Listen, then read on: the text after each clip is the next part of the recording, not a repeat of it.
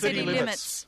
Brought to us by the People's Committee for Melbourne every Wednesday at 9 a.m. City Limits is Melbourne's only hour devoted to our urban environment. To transport and planning and housing issues. To privatisations and our utility services. To building and or maintaining a sense of community. 855 on the AM band, if we can hear it through the noise and find it through the smog. City Limits.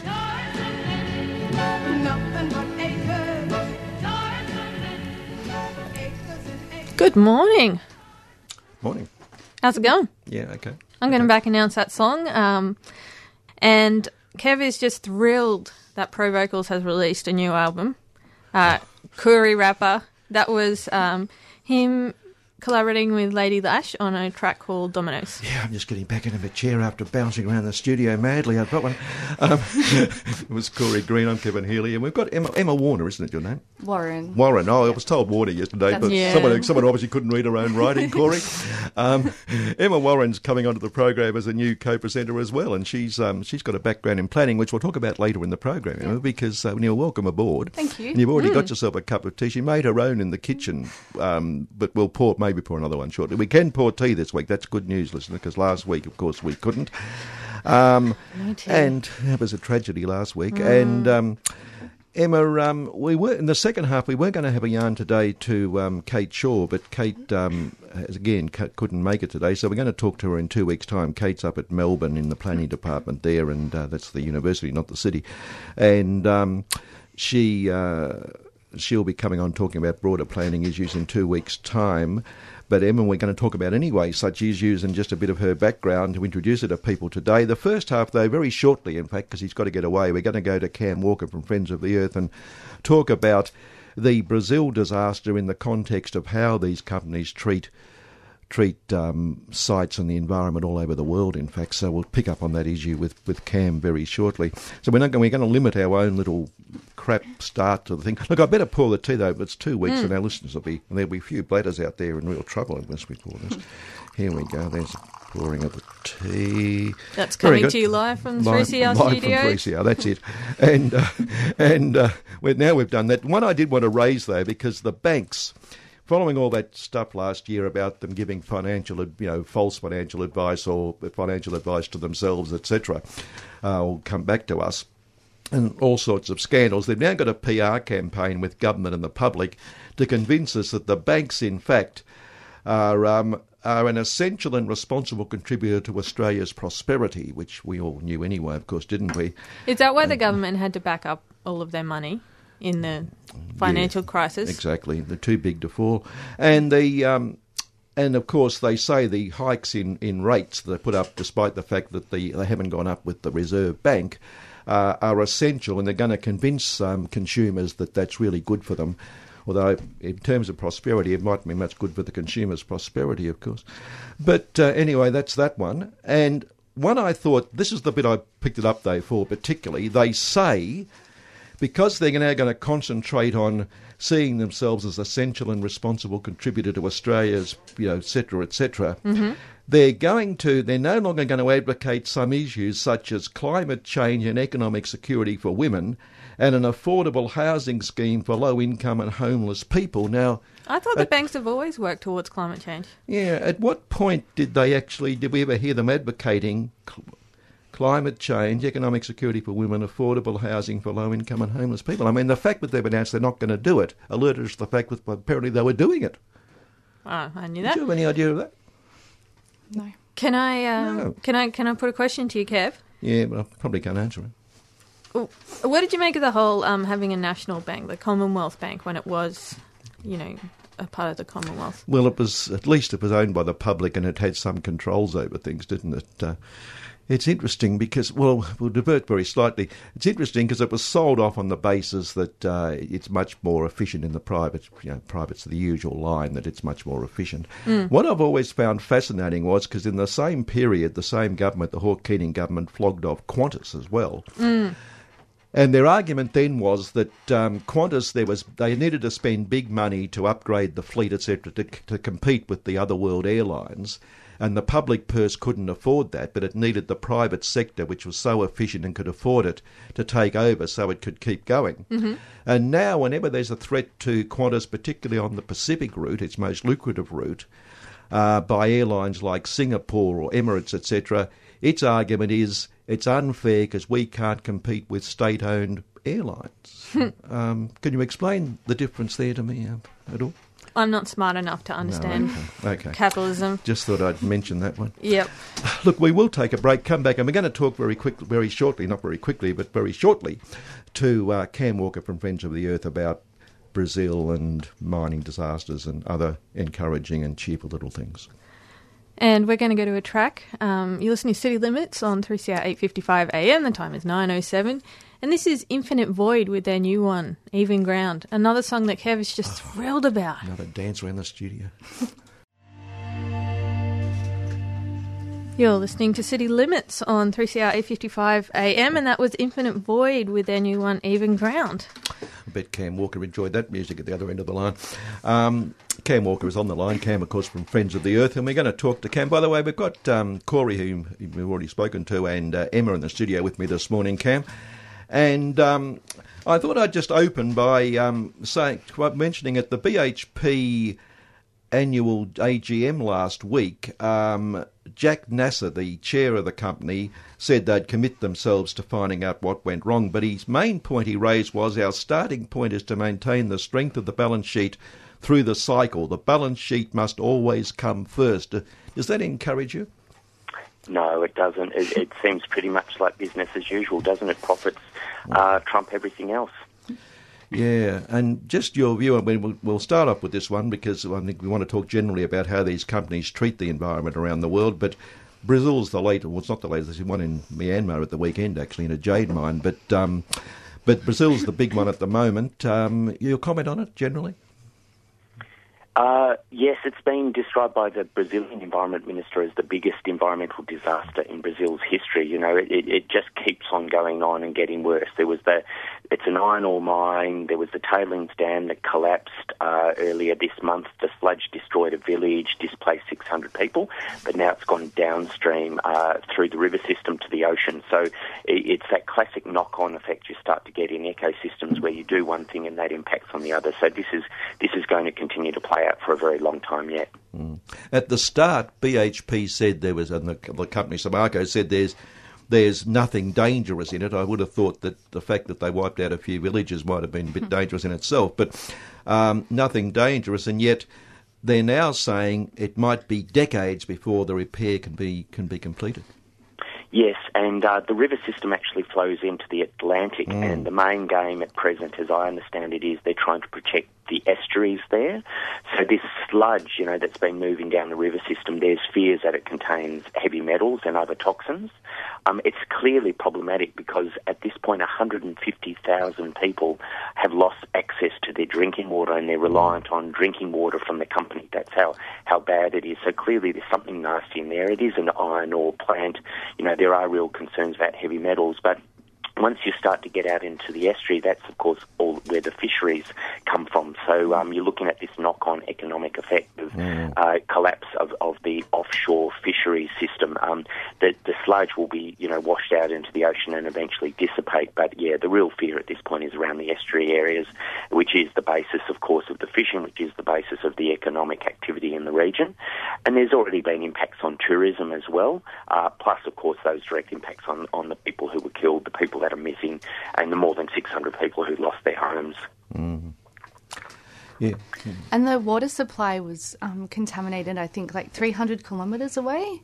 Like yes. The distance that this contamination has gone is quite... Oh, is it 500? Yeah, they reached the Atlantic on Monday, but Cameron can answer that. Yeah. And, what's really disturbing here is there was an assessment done in 2013 which showed problems with this dam. So I guess, the take-home message of all of this is that self-regulation isn't working for these mining companies. They've had a couple of years' notice, and at the point of the assessment there was actually a recommendation that the approval on the mine not be reapproved until those issues with the dam had been resolved. Clearly they weren't, and we've had the collapse of the tailings dam, and now we have the head of the company saying, the the books, the bottom line on the books is the most important thing. So it starts to sound a little bit like lip service to communities. Yeah. And in fact, some of that report, even though it was 2013, some of the aspects went back to 2008, in fact. Yes, that's my understanding. Yeah, and they just did nothing about it. But now they're sorry, of course. There was a report this week, in fact, that the people, a tribe or a Krenak tribe, which is along the river, they have in fact blocked the railway that the company uses. But also the bloke from the tribe said the murky red tin slurry clogging the river water, their only source of potable water, had been undrinkable for a week. Like us now, the trees and the animals also don't have any water. The river dies, we all die. And the people along there are at least protesting very strongly, but not much use at this point, I would guess. Yeah, what the focus is, and the company has committed, as I understand it, something like $270 million to the cleanup. Now, everyone's throwing their resources at the cleanup, and I guess that is, we've just got to minimise the impacts of this massive sludge that's already gone out into the system, both the terrestrial, the riverine, and now the marine environment. So I guess the main game is, minimising the direct impacts for now. But then, of course, down the track, we have to look at the survival, the ongoing operation of this mine and under what conditions it's operating under. And, there are two global instruments that are meant to govern how these companies operate around the world. One's through the UN and one is through the OECD. They're voluntary mechanisms, and clearly they're not working. So it really brings us back to that conversation about why year after year are these companies allowed to get away with this. It's almost 30 years since the Ok Tedi tailings dam collapse, which people will be very familiar with in our region. This has been going on for decades. There's the story of Shell and other oil companies in Nigeria. The same thing keeps happening. We are stuck in what feels like an endless loop. The companies commit to do the right thing. They're shocked after something bad happens. They help with the clean-up, but, communities have to pick up the pieces and get on with their lives. So clearly something has to change here, and we have to hope a disaster of this scale will lead to a change in the way we govern transnational mining corporations around the planet. It doesn't seem likely without a campaign. Yeah, although it's really interesting that for many years now, Friends of the Earth and other groups have been working within the UN and building support for a binding treaty on transnational corporations. At this point, it is just voluntary regulation, so to our mind they're pretty meaningless. 800 organisations have supported the call, but it's getting interesting now because the governments of some countries like South Africa and India and Ecuador actually support the campaign now. The UN's taking it seriously, and they've actually set up just this year a working group which is going to look at what would a binding instrument that's meant to regulate transnational corporations look like. So that's actually a live conversation in the UN. It's taken a decade or more than a decade to get it there, slow and steady work. But I think we're just at that point where, because large corporations are so powerful, we know, that half the largest economies on the planet are actually not nation states but corporations. They are the new, the Goliaths of this century. We need to find a way to bring them under control, and the way we're going to have to do that is local resistance matched with a global response. I have a question you might not be able to answer. Do you have any idea how much land and water we can contaminate before the Earth is no longer habitable? Like what percentage? No, I don't, but the way you'd kind of figure that out is through looking at ecosystems, and there's a thing called the Living Planet Index where it goes through each key ecosystem like marine environments, riverine environments, desert and so on, and looks at, the trends there. It's easy to find online, and it's actually quite terrifying how they do it each year, and all the indicators keep trending down in terms of loss of species and loss of ecosystems, but no one's really been able to figure out that tipping point. When is the point where we're off the cliff? We'll probably know it after we've gone off the cliff. Doing a live experiment to answer a question that you don't want to answer. Yeah, your point about them saying they're sorry, putting up a bit of compensation immediately, etc. There was a court case started last week in Brazil, in fact, by one of the human rights legal people, whose main aim, it said, was to stop the economic burden falling back on the local government, on the Brazilian government and the local people, and that the company should meet the full costs, the implication being that it's likely that the public purse will again have to pick up a lot of the costs. Yes, which it happens globally. I mean, here in Victoria, we had a copper, zinc, and other mine up in the mountains in East Gippsland, and there was a tailings dam there that was breached. The company went broke, and I think the Victorian taxpayers had to front something like $6 million to stabilise that tailings dam. That's a very, very micro kind of sized example of what's going on globally. These big companies are pulling literally billions of dollars of profit, particularly out of the global south, out of Africa, out of Asia, out of Latin America, and often they are able, in effect, to walk away. And we were talking earlier about that, the example of the Jade Mine, that disaster that's just happened up there. There's what I'd call crony capitalism happening there. Yeah. The old, it's a quasi-civilian government, but, the military still kind of pull the strings to a large degree. There's few controls over how the companies operate. There's, a mates network that runs a lot of the corporations, and the transnational corporations are being encouraged into the country. So, that type of system allows them to operate with impunity. Now, not all mining companies operate that way, but you have to argue on the basis of the evidence from around the world. The majority are happy to, play at the lowest common denominator of what they're required to do.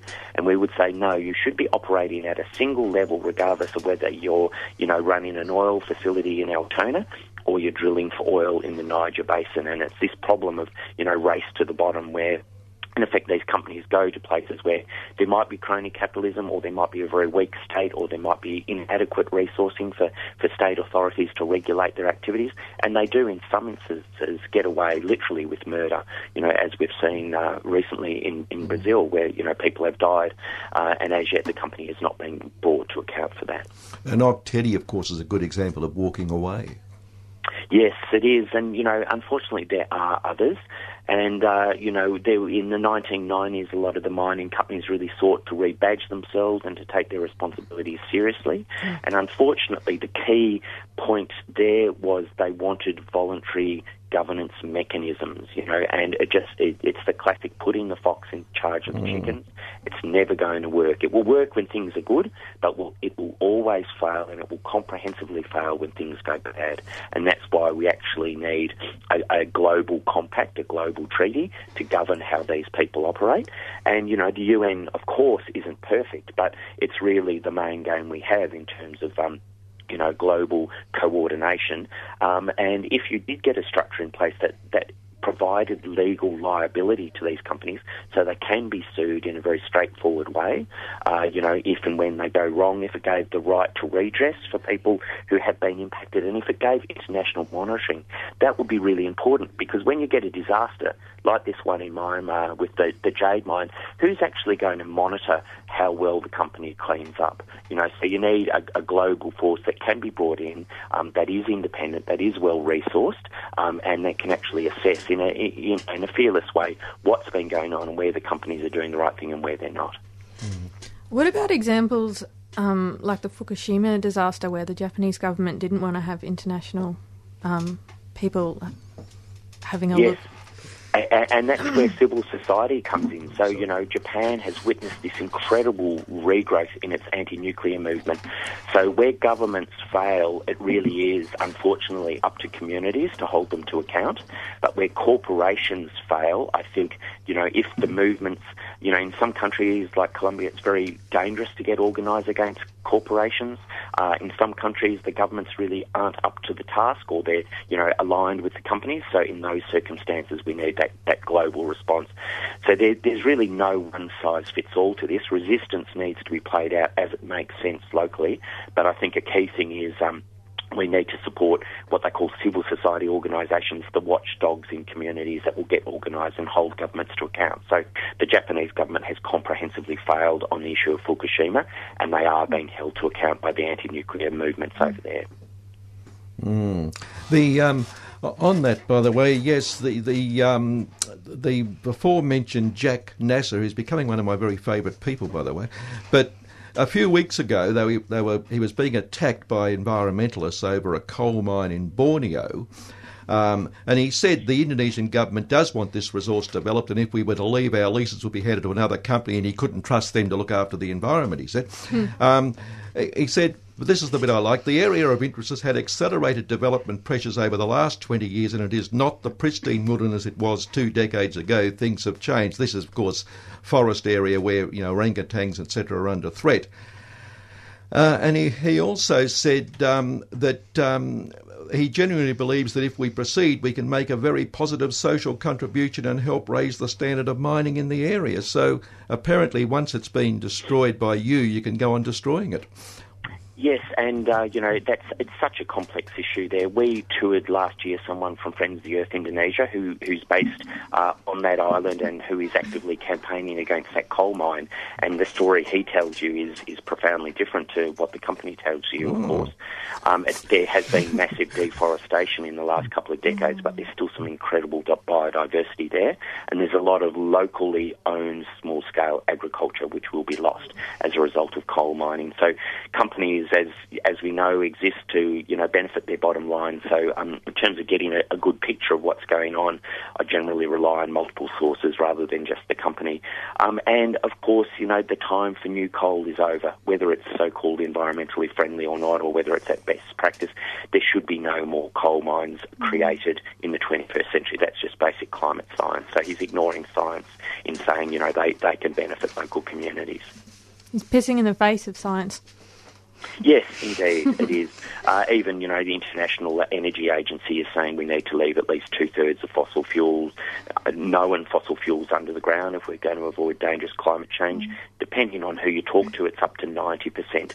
So, the time for new coal and this whole conversation around energy poverty, we're just digging up the coal to give, poor people in India a chance to have the lights on. It's so false, it's ludicrous, because, of course, really low-income people in India will never be able to afford coal-fired power, which has been generated for manufacturing and the elites. It's not been manufactured for people who are living with energy poverty.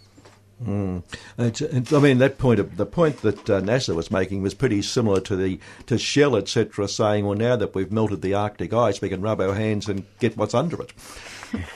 Yes, well, that's a whole nother very worrying conversation. There'll be a rush for resources as the permafrost melts in the north, where we're looking at some intensification of the resource struggles right across the north of the planet, in Alaska, in Russia, and across through to Siberia, and of course in the north of Canada. So that's another really worrying development. And you did mention in passing, but maybe we should at least mention it again, the Niger Delta, the absolute pollution there, the absolute poverty, and yet Shell and Co have walked away with a fortune. Yes, there's been a number of court cases, and Friends of the Earth has been running one in the Netherlands that's been going on, I think, since 2008. It's had an outcome, but it's under appeal at present. This kind of shows how long it takes to bring these companies to account. We ran the same court case in the Nigerian court system and won, but unfortunately we were not able to get the compensation out of the company. That's why we went global and ran a second set of court cases. But I was there in 2004 with the Friends of the Earth group in Nigeria, looking at the pollution in the Niger Delta from, decades worth of oil and gas production. And people keep telling me there, all these years later, there still has not been adequate clean-up of any of the sites that they are working on over there. So in spite of what companies say, and there's been a large number of oil and gas operators there, not just Shell, there has been no adequate clean-up of old contamination sites to the approval of the local Friends of the Earth group.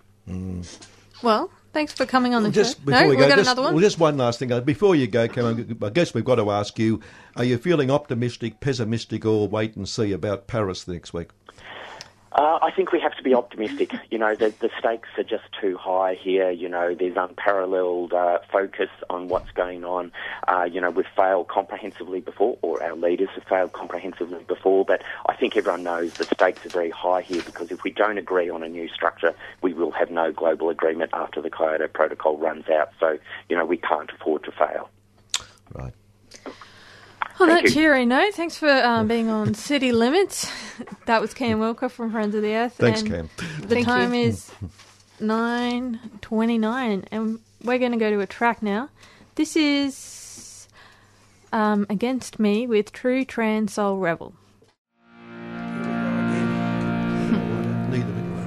That was Against Me with True Trans Soul Rebel. Time's 9:33. You're listening to Limits 8:55 a.m. on 3cr.org.au. And now it's Emma time. Emma Warren time. Hello. Yeah. Thank you for having me on. That's right. Emma, tell us a bit about yourself to kick off. I don't know, because we're going to go on about planning and sort of general things around cities, I thought I'd cheer you both up by making you realise that there is empathy in this world. You'd be pleased to know that Scott Morrison, the former Minister for Concentration Camps, Razor Wire and Sink the Boats, who's now Treasurer, of course, says his family mortgage helps him understand the hard work of paying off a home loan. So doesn't that make you feel good? That just makes me feel great. He empathises with Wonderful. everybody out there. Especially those of my generation who'll never get a home loan. Ever. Ever. I've given up even trying or thinking that I'll ever own a home. Yeah, it's just, It's impossible. yeah. But with Ring Scott Scott. Morrison in the helm, I'm Give sure he Scott a can ring. Yeah. he can set us up in a nice prison on an island. That's right. He's got lots of places he can send you. Yeah. Or a car park. I think Bit of gutter. a study was done about housing affordability Yeah. by the tenancy union, I think. And they were like, all you can afford in terms of like the cost of housing is 2 car park spots in the city and a storage shed. Yeah. Like, Yeah, a car park spot in Melbourne now goes for $40,000. wow. You'd be struggling to make the car park, I reckon. $40,000. Yeah. Wow. We had a protest Don't even many, get the car with that. many years ago when Lindsay Thompson was Premier of Victoria and Jeff Kennett was a young housing minister. We had a protest outside Lindsay Thompson's house one Sunday with lots of people, in which someone played Thompson and I played Jeff Kennett in a Scotch College cap, which was the only way I looked anything like Jeff Kennett. And we, in fact, allocated to the homeless the gutter and the lawn and the front lawn, etc. And we allocated them all little bits around the neighbourhood. And got plenty of totally coverage. That's what it was all about. But yeah. Cool. Yeah, there you are. Anyway, Emma, you tell us. Yeah, so I, as a young 18-year-old, studied landscape architecture originally. I moved from the country. Which part of the country? Castlemaine, Central Victoria. Go on. Good place to grow up. And I did my double degree, and my first job was in a growth area, so in the north of Melbourne. And I was really, really into planning when I started it, and by the end of it, I hated planning. And there were all these issues and problems. And Tell us about those. I'm just a bit worried. Emma's come on the show to talk about planning a fair bit, and she now tells us she hates it. I think that's perfect. Love hate. Love hate. Love hate. Love hate. She sees how good it could be Yeah. and is disappointed. Yeah. Oh, okay, thanks. I'm very disappointed in you planning. That's what Emma says. Yeah. Oh, good. Yeah. I guess the first thing that really shocked me was there was this amazing cheese farm out there that had been there for like 5 generations, and Yeah. like it was like wonderful, and it was all just going to go, and like it was going to be covered by residential development. Why?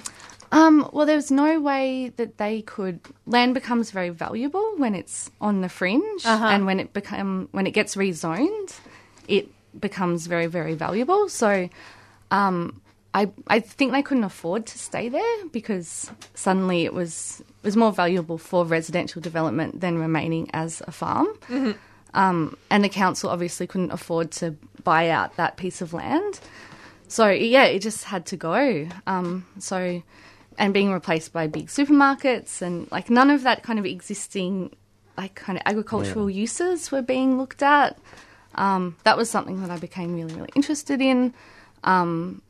So, yeah, afterwards I studied permaculture. And I guess I met people who are really, really interested in the idea of kind of permaculture systems and thinking around permaculture being incorporated more into planning. So we can, start looking at food and planning and incorporating that into the planning system. So I became more and more interested in that. Recently I've joined the Gnomes Farming Collective, which is a small group of people that are farming in different areas around Melbourne. Being gnomes, it would be a small group, of course. Yeah. It's smallish, yes. Yes, right, yes. Yeah. And yeah, so I've started doing that. And I've just become very kind of interested in the way that we can do planning differently. And I don't buy the argument that, like, we do have a housing crisis, but building on the, keeping to build on, like, on the fringes is, like, not the way to do it. I just think, we need to do things differently. One of the issues I told Kate Shaw we wanted to raise, in fact, was that very issue that you've got two things happening at once. You've got developers saying we need to develop the middle and inner suburbs and go up higher and higher and more and more apartments, at the same time as they're screaming for more land to be made available on the fringes. So they want it both ways, really. Yeah. But developing the fringes, as you say, it not only takes away that agriculture you talked about, but also it impinges now on what's the last remaining ecology of a lot of the original ecology around the eastern, particularly in the northwest. Yeah, there's lots of native grasslands and a lot of biodiversity. The famous growling grass plot and all that sort of stuff. Yeah.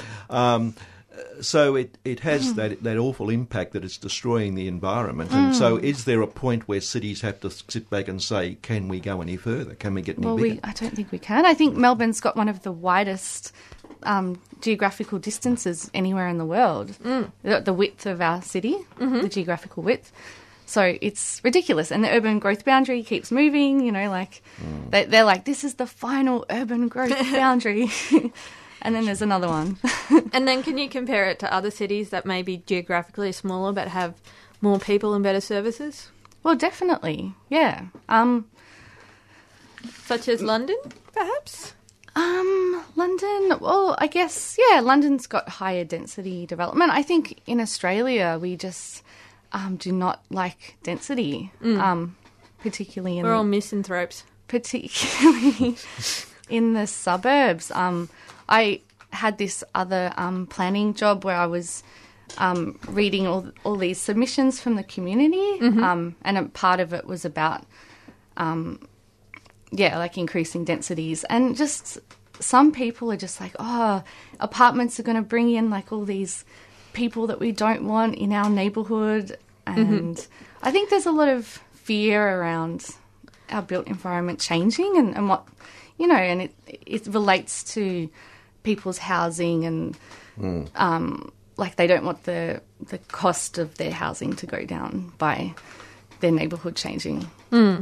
Basically, they just want to keep the poor out, I mean. Yeah, pretty much. Yeah. And maybe that's These people who are going to be in apartments are going to be the poor. Yeah, and maybe that's what apartments or higher density represents to people that care about their neighbourhood. I don't know. Yeah, in fact, there was a good example up in Coburg about 3 years ago we've talked about a few times where there were in the same neighbourhood there were two pretty much identical developments, but one was going to be for low-income people and one was going to be a general developer's sellout. And the one for low-income people got about 60 or 70 objections, the other one got about 2 objections, all because of the sort of people who were going to live there, as they saw it. As they saw it, yeah. It's concerning. So where would you like to go with urban planning, permaculture, architecture? Well, I'm definitely... I would like to get Mark on the show, who is this guy that he's been... he's got a Facebook page and he does a lot of talks and workshops about, permaculture and urban planning. And, I really like a lot of his ideas. I think what he's saying makes heaps of sense. Next year I'm thinking of just doing a year of urban horticulture. Keep kind of plugging away more at landscape architecture and making planning a little bit more ecological, ecologically driven. That's what I'm kind of interested in. And you're also helping your mum build a house? I am. Yeah. Can you tell us, what's that been like from a planning sort of perspective? Okay. So I think it's probably an issue that lots of older people are facing. Me and my brother and I have moved out, so she has this big house and she now needs to downsize. Mm-hmm. So, yeah, I think that's an issue that a lot of older people face. And when housing is so expensive, there's not a lot of options for people. So my mum is building a house just down the back. So it's going to be small, just for her with a loft. But we're trying to incorporate permaculture principles into the design. And we'll have solar panels and a water tank. And yeah. And it's on the same block. On the same block. So what will happen to the house at the front? That will stay there, but it will be rented out to someone else. Yeah. Makes sense. It does. And I think a lot of people are doing the dual occupancy thing because it makes sense. If people can't afford a new house, they may want to subdivide their block and have a house for their kids. I think it's an option that a lot of people are doing these days. And what was it like going through the council to get permissions for your mum's new house? We're about to do it. Okay. Yeah. So you can keep us informed. That's another program. Another 10 weeks of program. We're supposed to do it before Christmas. So, yeah. I'm going to say, you have any problems with site ratio and that sort of thing, because they might say, well, you can't build on that much of the land or whatever. Yeah, well, I did actually have, my previous job was in the city of Monash, and they're introducing these new planning provisions to increase setbacks, so front setbacks and rear setbacks. Okay.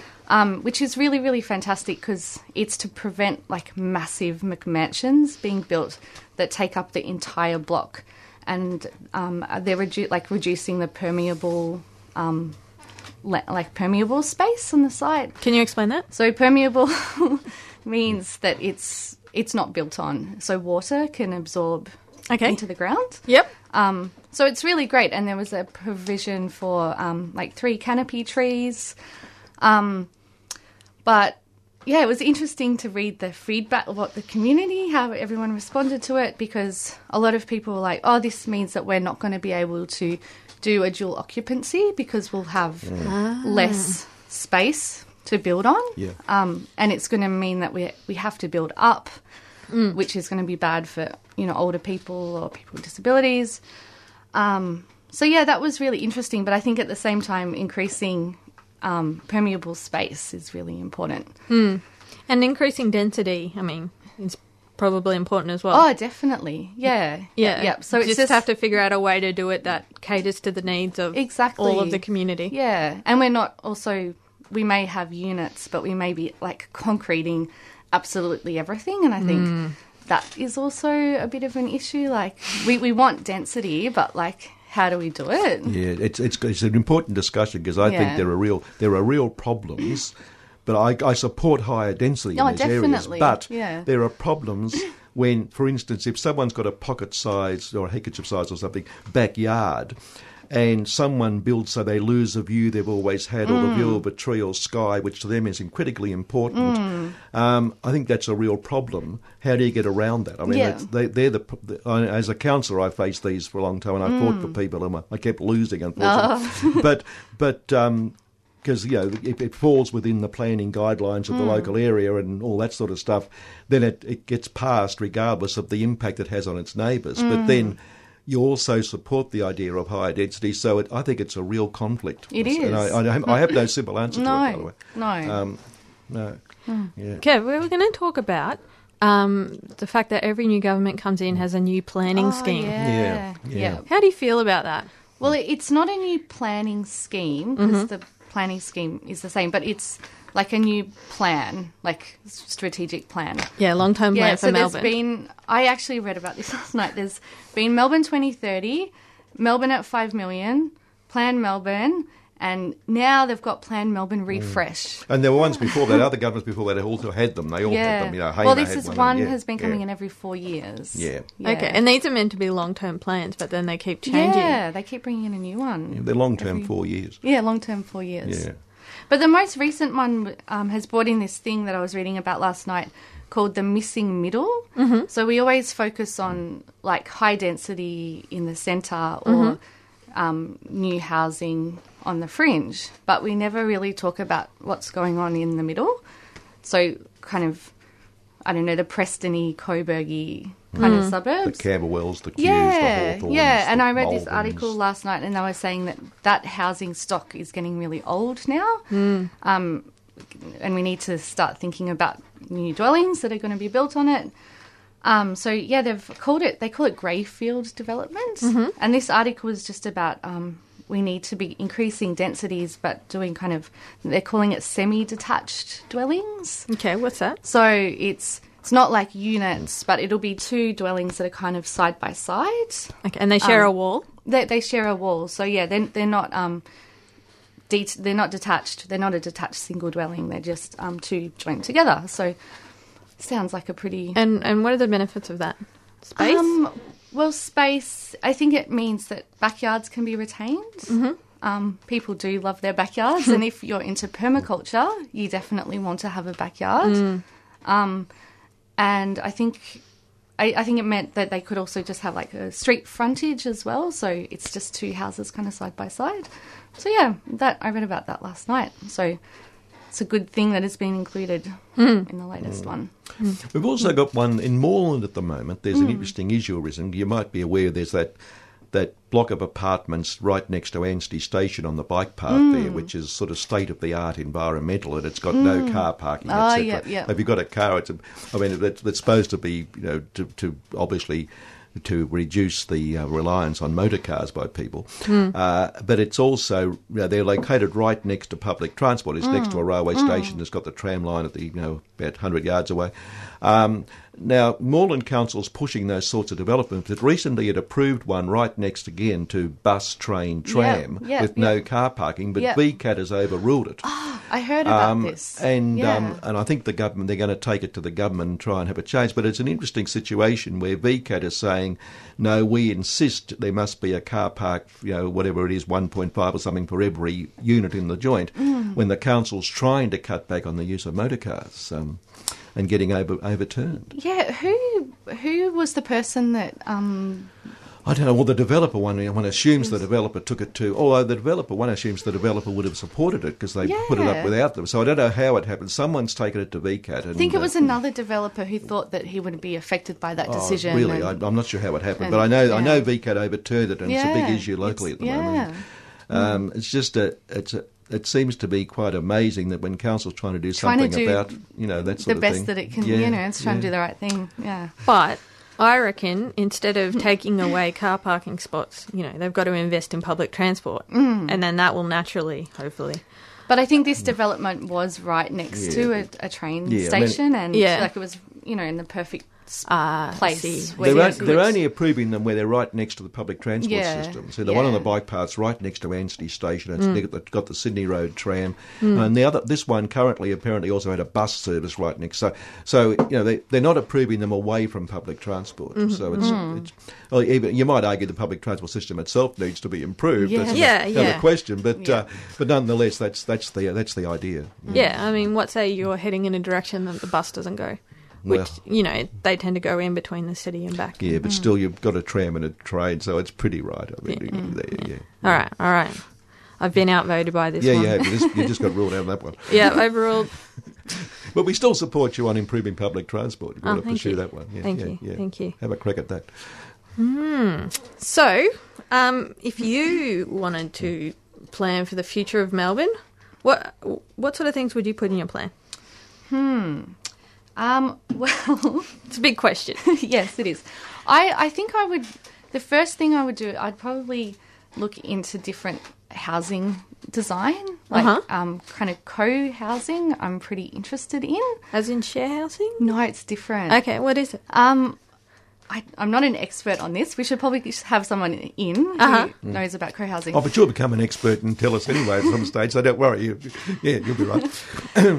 So I think it's when a group of people come together and put all their money together, invest all their money together, and I guess it's housing that has some shared communal facilities. So there's one in Heidelberg, I think. I can't remember the name of it. And I've been planning to go and visit it. But it just means that you have some private space, but you kind of have more shared spaces as well. So is that the same as an intentional community, or is it different? I think it's different. Intentional community and co-housing, it's different. But I think it just, you've got joint financial responsibility and, I need to go visit more to kind of find out more about it. But I would definitely be interested in that. I think the time is over for just these single dwellings. They're good for some people, but I think we need to expand the debate from just like single dwellings or apartments or units. I think, there's other ways that we could design our housing. Yeah, there's a few ideas floating around of that sort. There's one Andrea Sharon with her research at Swinburne came up with a few weeks ago about people getting together to build an apartment block. But I mean, that seems to me, I'm having lunch with Andrea shortly, I'll work it out, but it seems to me to be a touch impractical, because how do you get them together? I'm not sure of that. Plus, it doesn't resolve the overall problem of homelessness and people who can't even afford that. I know, so there's all sorts of, but there are all sorts of ideas being floated around. Which have all got some But I'm value. quite interested in co-housing, and I'd like to know more about that. What do you think of a housing idea like the famous Earthship? Oh, yeah, Earthships. So we should explain what they are for the listeners. They're made out of recycled materials. Yep. And they are designed so that they have passive heating and cooling and a greenhouse at the front. And that's, Yeah, I don't know heaps about them, but I would say that they use a lot of permaculture principles, so they probably grow a lot of food. Yes. They're quite extreme. I think, they seem to come with this idea that the world is going to end and we need to protect ourselves in an Earthship, which I think is a little bit extreme. But the general idea of them, I think, is really, really fantastic. But I think the issue is councils approving these kind of developments. It would be so difficult. I actually know someone who's trying to build an Earthship up in King Lake, Marysville. I think his house was burnt by the fires, and he wants to build this Earthship. And he's had really huge difficulties getting it approved by council. You have the green thing at the front and the launching pad at the back. so when all else fails, away you go. The rocket, the helicopter pad. Yeah, that's it. One of the interesting things about the Earthship design is that it uses recycled tyres. Tyres, yeah. It's so it's like you've got a building material that is recycled, but also, the council might be freaked out that it's not made in a very, that the tyres could be worn out or whatever. Yeah. Or that they weren't made with the intention of being building materials. And I think there's also a lot of stringent planning rules now after the bushfires. My mum's house is near a lot of bushland, so we're under the bushfire, what's it called? Anyway, the BMO, Bushfire Management Overlay. So, you have to meet all these planning regulations. So maybe that's another reason why council are a bit funny about it. But tyres seem like they would stand up in a fire. Yeah, definitely. Well, if they were full of dirt anyway. Yeah. I mean, rubber band. Yeah. But, if they were full of dirt and covered, then I think, it'd be great. Yeah. But that is something that you have to consider when you choose your materials. All right, well, time's 9:57. Yes, and Emma's now been welcomed to the program, and next week you. she'll be pleased to know that it's transport. Emma, tell people it's transport next week with John McPherson. Okay, next week we're talking about transport with John McPherson. And can you thank Kev for all his running the show? Done nothing today. Thank Corey for pressing buttons. Thank you. Sort of thing. Thanks, Corey. And for my great taste in music. Don't thank her for that. All right. City limits, 3CR, 8:55 a.m, 3cr.org.au. Time is 9:57, and this is the Polyphonic Spree with All Things. See you next week. Thanks for downloading a 3CR podcast. 3CR is an independent community radio station based in Melbourne, Australia, on the Kulin Nation. For more information and to find out how you can support 3CR, go to www.3cr.org.au.